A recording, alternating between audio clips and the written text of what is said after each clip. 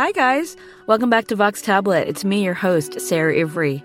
Today, two filmmakers take us into the private world of a religious school for girls in Syria. Back in 2008, Julia Meltzer and Laura Nix began filming the work of Huda El-Habash. Huda is a conservative Muslim, a wife, a mother, a preacher, and the founder of a girls' religious school in Damascus. Many people don't think of Islam as empowering for girls and women, but in Meltzer and Nix's documentary called The Light in Her Eyes, they present a world that challenges that assumption. Huda and her students and fellow teachers are devout Muslims, but they're also lively, curious, and hungry for religious and secular knowledge. The Light in Her Eyes will air on the PBS program POV this Thursday night. Today we're speaking with Julia and Laura about Huda and her students and about the challenges of making this film as American women, one Jewish, the other Christian, coming from a secular world. They speak to us from KPFK in Los Angeles. Julia Meltzer, Laura Nix, welcome to Vox Tablet. Thanks for having us. Thank you very much. First off, I'd love it if you could describe for our listeners the world of the Al-Zahra Mosque Quran School where much of the film is set. The world of the mosque, the women's side of the mosque, because Al-Zahra Mosque is a mosque for both men and women. The women's side of the mosque, the entrance is off to the side, and most of what happens upstairs. And it's a really lively, really busy place. It's like a community center. So you'll walk in and you'll find girls ranging from 3 years old to women who are in their 60s or 70s. And most of them are from the communities surrounding the mosque. And it's a very active, almost like a social club. Julia, you first discovered the school when you were living in Damascus back in 2005. What were you doing there exactly, and what drew you to the school? I was in Syria as a Fulbright Fellow. I was teaching journalism at the University of Damascus, and I had a colleague who was also a Fulbright Fellow who was studying Quran and looking at Jesus and how Jesus is represented in Islam. She's Catholic, and she was studying Quran with Huda, and she brought me to the mosque. Is that kind of school, a religious school for girls, very unusual in Syria? No, now it's not unusual. Maybe 15 to 20 years ago, it was much more unusual, but now there's many schools that happen at mosques where girls are going to study Quran, and it's like Bible school or Hebrew school. Now, Huda is not a very easily characterized heroine. When we first meet her in the film, she's in the kitchen preparing dishes of ice cream for her family, and she makes it very clear that her first priority above all is serving her husband and raising her children.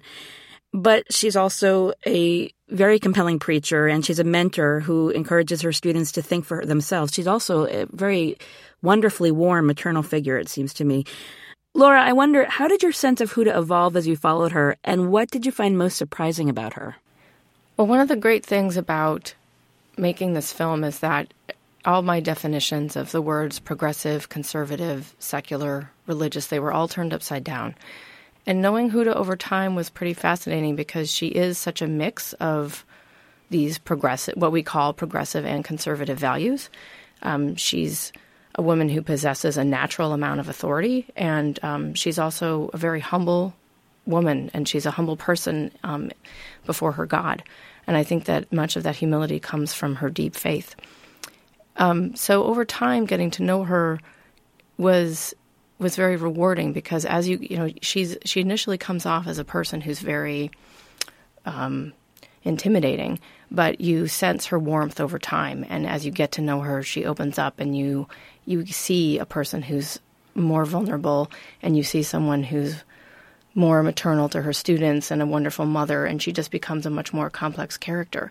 But, I think that one of the reactions that audiences have when they watch the film is one of ping-ponging back and forth in their reactions to her. You see her say something and you think, wow, that's really great. And then the next scene you see something and you say to yourself, I don't think I agree with that at all. And you kind of go back and forth. And that's kind of what it was like for us as filmmakers, filming and being in the edit room, trying to balance our reactions to this person and to this world.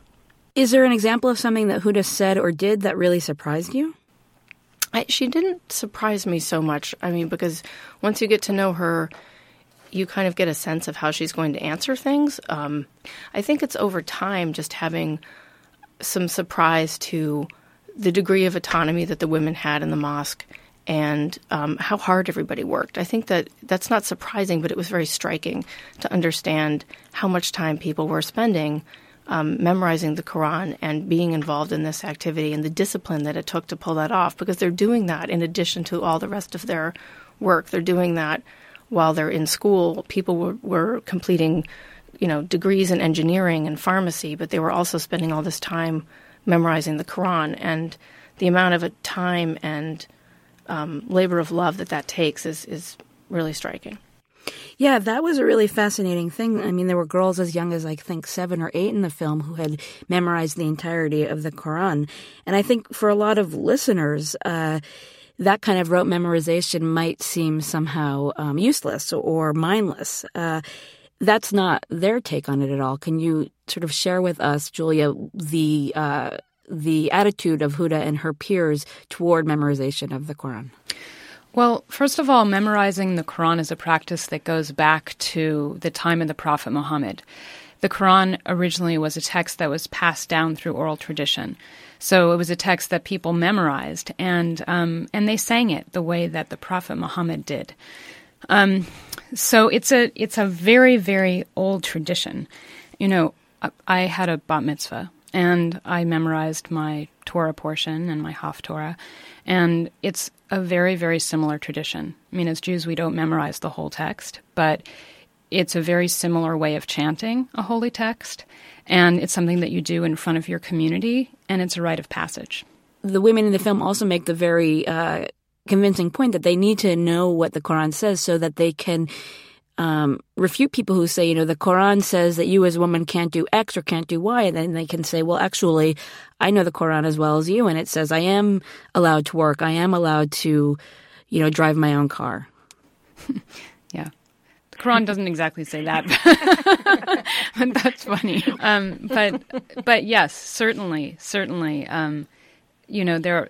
there are passages of the Quran that say, well, women should stay in their houses. However, also, the Prophet Muhammad's wives were business people, and they left their homes and they had businesses in the communities. So one of the things that Muslims do very often is look to the life of the Prophet Muhammad as an example, and they quote hadith, which is the sayings of the Prophet Muhammad, and use that as an example for what type of life they should be living up to.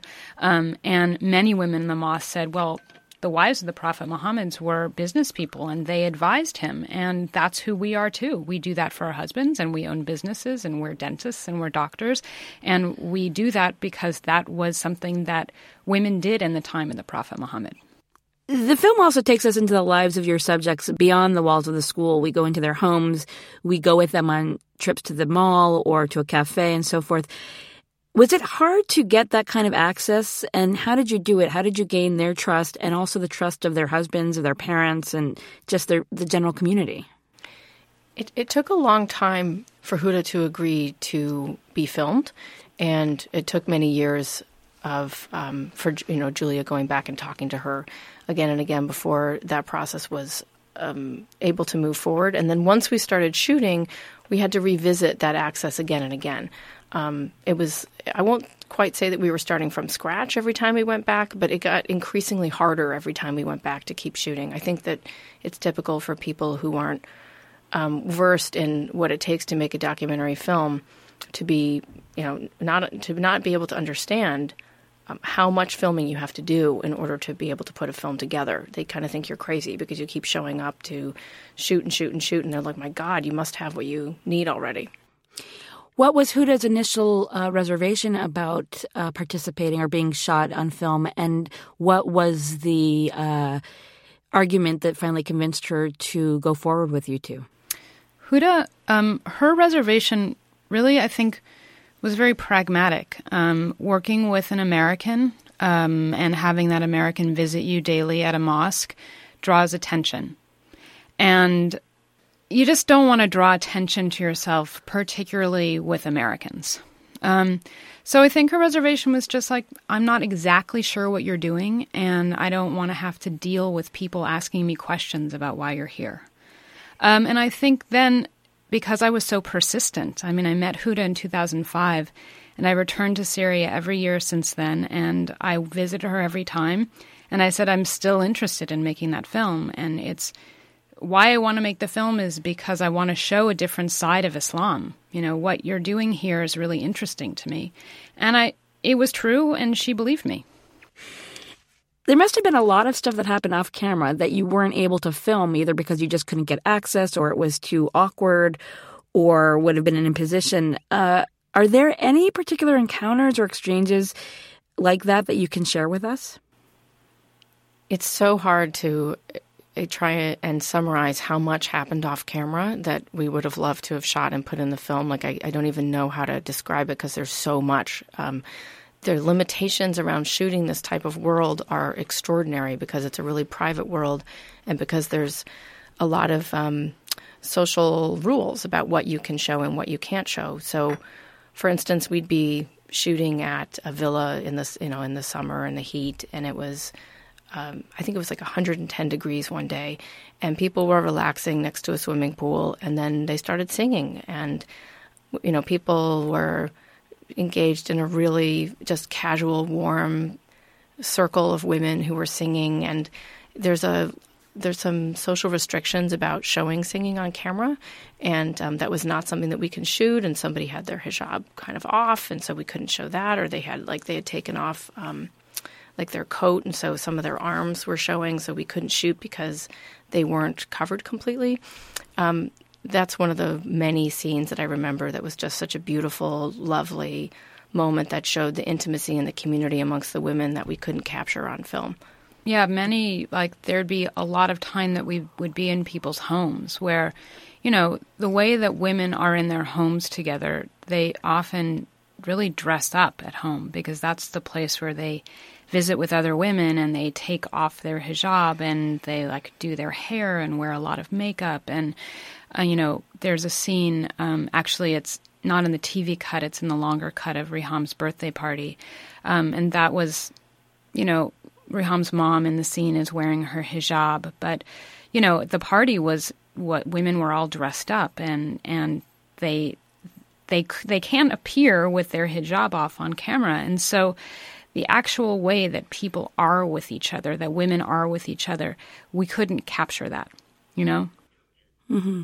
Reham is a very interesting character in the movie. Is she 13 years old? She's young. And her mother says very explicitly, she can pursue her education through high school, and then our way is that then she'll be married. And for a viewer from the West, like me, it's sort of a little bit sad because she's somebody who has so much curiosity about her and so much enthusiasm about everything. I mean, she's just very infectious, her personality. To feel like that road will end for her, I felt a vicarious disappointment for her. Yeah. It's hard because a lot of the girls in the mosque, that's going to be their lives. And, I think for us it's really sad.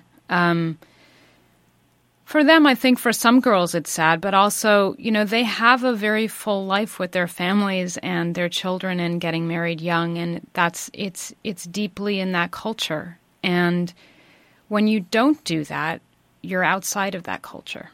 Can I add a note about something? Yes, go ahead. So this character that we're speaking about, Reham, she's not a character that's included in the POV broadcast. If you go to the POV website, Reham, there's a deleted scene where we show the scenes of Reham, and she does appear in the feature-length film, which is part of our DVD that's on sale on our website. It's part of the theatrical version of the film. Getting back to the film for a moment, you two don't offer simple answers to the question of how this religious education may or may not empower these girls. I wonder what kind of reaction you've had to that question from audiences who've seen the film so far. The idea that we have about conservative Islam, in particular about women's role in conservative Islam, is immediately a negative one. And I think people get from our film that it's a mixed bag. that there are women who were forced to leave school because of their family or because of the tradition or the culture they're living in. And because of Huda, they go back to school. And, there's a woman in the film who left elementary school and went back to finish that and high school and then is in college. And she's a teacher in her town. And that woman would not have done that from anyone else but from Huda. She's the one that encouraged her to go back to school. And there's many other older women who I met in the mosque who said, my life would be lonely and miserable if I didn't have the mosque. I think that a lot of American audiences, in particular, the type of folks who go to film festivals and listen to public radio and the like, there tends to be a bit of a secular bent. And the idea that you could go to a religious place and that you could be gaining benefits from memorizing a holy text is challenging to a lot of our beliefs about the importance of secularism and the way in which that's influenced what we consider to be modernity. And what we found is these are modern women who are choosing to be religious. And I think in the States there's an assumption that being religious is somehow backwards and anti-modern. And what we found was a place that is just turning that upside down. It's turning that idea on its head. You finished shooting the film in November of 2010, just 4 months before the popular uprising began in Syria. Do you have any sense of what has happened to some of these people, to Huda, to Riham? Where are they now? We don't know what's happening with Riham. We do know that Huda, they moved to the Arab Peninsula, Huda's whole family, but many members of her family actually are from Hama. And I don't know in detail what's happening with them, but it's a really unsafe situation. I mean, particularly in Hama, very unsafe, and Damascus is becoming more and more unstable. And, the regime right now is, they're pretty, violent, crazy people. And, anyone can die at any moment from something happening that the army does or from crossfire between various opposition groups and the regime. As of yesterday, the Red Cross designated what's happening in Syria as a civil war. And, the fact is it's been like that for a while now, but now it's official that it's being classified as a civil war, and it could take years for this to change and for this to be sorted out. Julia Meltzer and Laura Nix, thank you so much for joining us. Thank you for having us. It's been a pleasure. Thanks so much for the invitation. Julia Meltzer and Laura Nix's documentary is called The Light in Her Eyes. It airs on the PBS program POV this Thursday night. You can also catch it online. It's streaming on the POV website until August 19th. You can find out more information about the documentary on our website, tabletmag.com. It is a fascinating film. I encourage you all to take a look at it. Of course, we would love to hear your thoughts on our podcast today. Send us an email at podcast@tabletmag.com or just go for it. Post a comment on our website. Vox Tablet is produced by Julie Subrin. I'm your host, Sarah Ivry. Thank you so much for joining us. Please join us again next week. We're going to be talking about the Olympics.